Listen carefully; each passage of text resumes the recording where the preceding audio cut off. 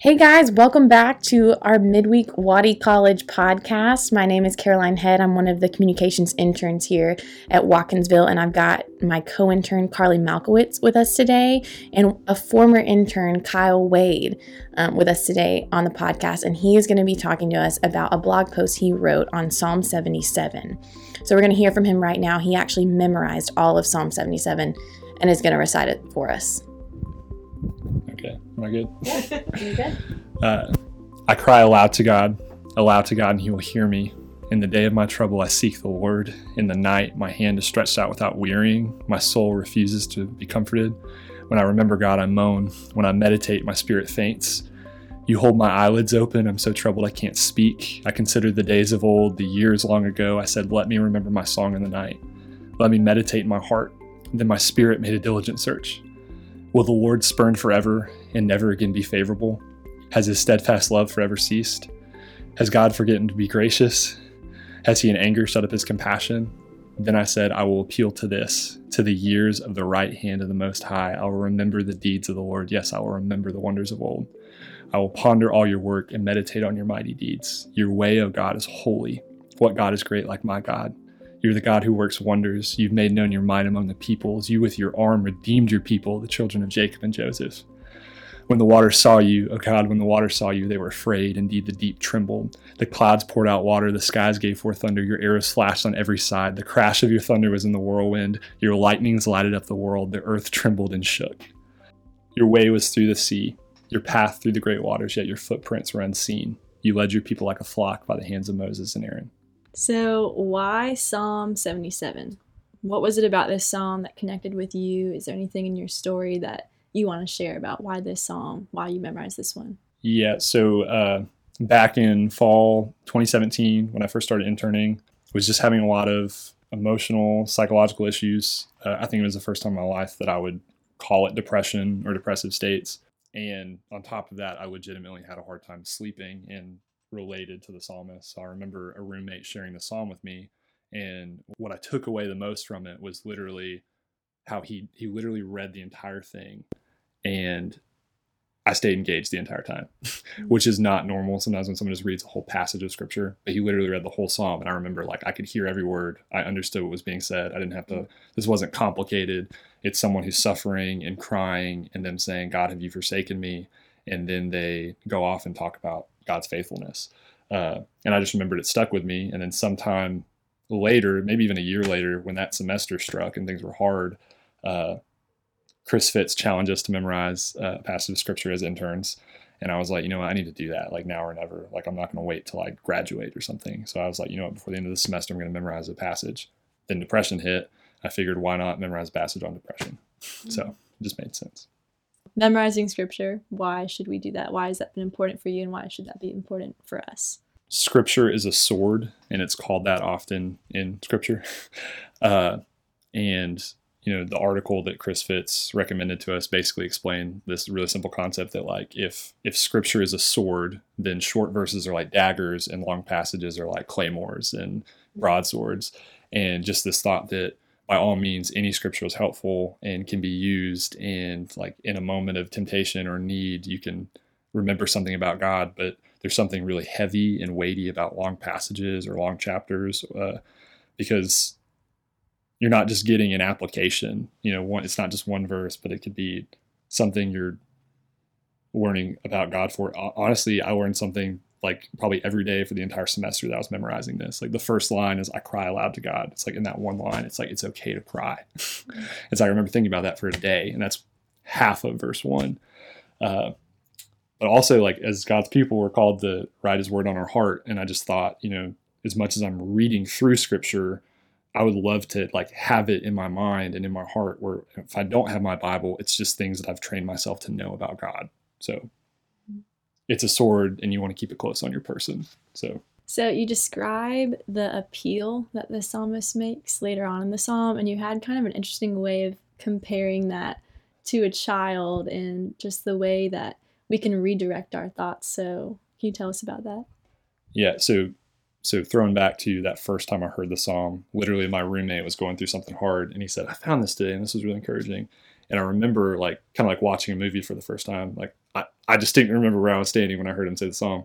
And I was like, man, that's really hard to hear. Man, that's really hard to hear. Gosh, the guy can't sleep. He's trying to worship. He's not even wallowing in his pity, and it's still hard.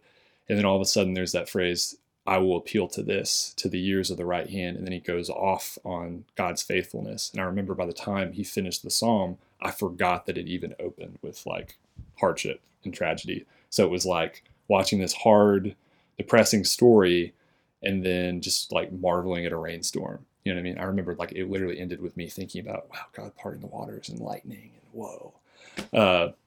And I kind of wanted that effect. I was just like, you know what? Like when we're going through a season like that, we can acknowledge it like the psalmist did. He's crying aloud, but that appeal is like a turn where all of a sudden it sounds like he's daydreaming about faithfulness. And by the time the psalm ends, you forget what the psalm was opened with, you know? And I think that's kind of the point, that like set your gaze on Jesus, but not in this like trite cliche way, but cry out loud, scream, cry, raise your hand diligently, like search your heart, search diligently, but then make your appeal. And remember that he was faithful, so he will be faithful. And again, you might even just forget that you were crying, like, because every time I'll say the psalm to myself, I forget why I started, you know. So the psalm has a pretty strong connection to the Exodus and remembering that, you know, huge event in Israel's history. So big thing to remember for them. But can you talk a little bit about that connection to Exodus? Yeah. So if you pay attention to the words at the end, he's saying, when the waters saw you, O God, when the waters saw you, they were afraid. Indeed, the deep trembled, the clouds poured out water, the skies gave forth thunder. And then it goes down and says, your way was through the sea, your path through the great waters, yet your footprints were unseen. You led your people like a flock by the hands of Moses and Aaron. And it's not just a psalm about tragedy or hardship or remembering the Lord, but for whoever wrote this, it was specifically about remembering the Exodus. Like he was remembering a historic event. And I don't put myself in a Jewish mindset very often. And I don't think like, what is it like to know that like your ancestors literally lived through the Exodus? Like, it's not just like, I'd say it's comparable to like how we think of the 4th of July, where like, you know, like we celebrate this thing, but we're kind of disconnected from it. But for them, it's like, that's where their people came from. So he's literally citing something historic, something magnificent, something huge, and something that meant a lot to like his culture and his people. But like, he's having a hard time. He's remember when God parted the sea for my like ancestors and they walked through it. No one saw him do that. His footprints were unseen. The earth was practically trembling. Everyone in the world heard about it. And you read that like in different books of the Bible, people are like, we've heard of your God. We heard of what happened in Egypt. So again, he's citing something that happened, that there's no question about. It's just a fact. It happened. But again, it's really interesting that it's the Exodus. It's something that meant a lot to their people. And for us, while, you know, it may not be as relatable that we daydream about the Exodus, it's like for God's people, that was how the way that God redeems people and the way that God rescues people and saves people from slavery and from imprisonment. And that teed up the Jewish people to understand who Jesus was when he finally came and all of the parallels that were there. But for us, in the same way, the cross is a fixed, unmoving, past historic moment in history.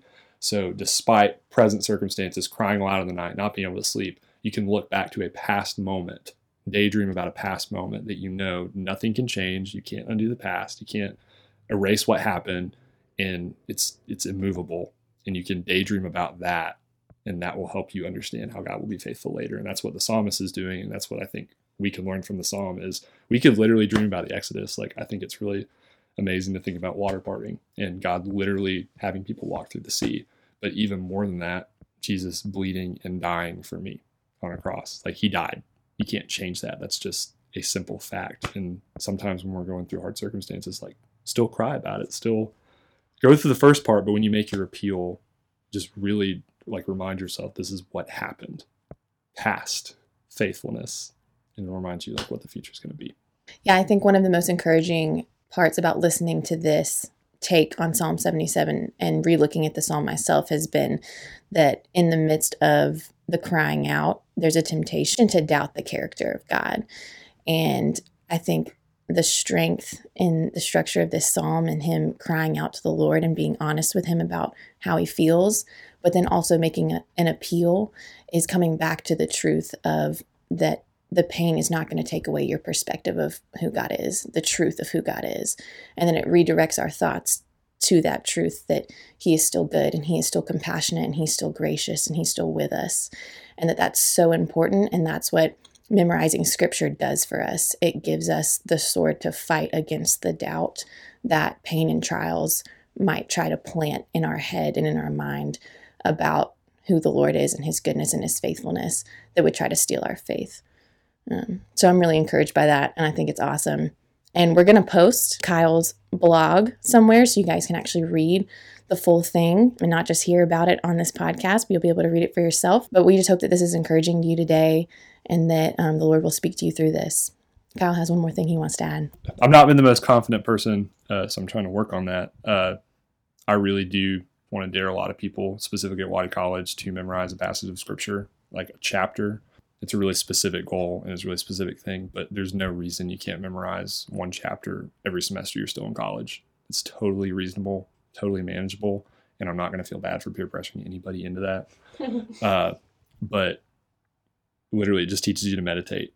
Like every verse that I would learn, any day I would learn it, that would help feed me for the day in addition to like whatever else I'm reading. And you don't know how much you're going to unearth by like mulling it over and saying to yourself constantly, but we have to arm ourselves, and there's never going to be a better time. You're not going to graduate and get married and have kids and then all of a sudden have more time to memorize scripture. Absolutely. You got to be willing to take up the sword. And if you're not in a hard place right now, maybe someone you know is or will be, and you'll get to use it in their life as well. All right, guys, thanks for joining us today. We hope to see you back here next week.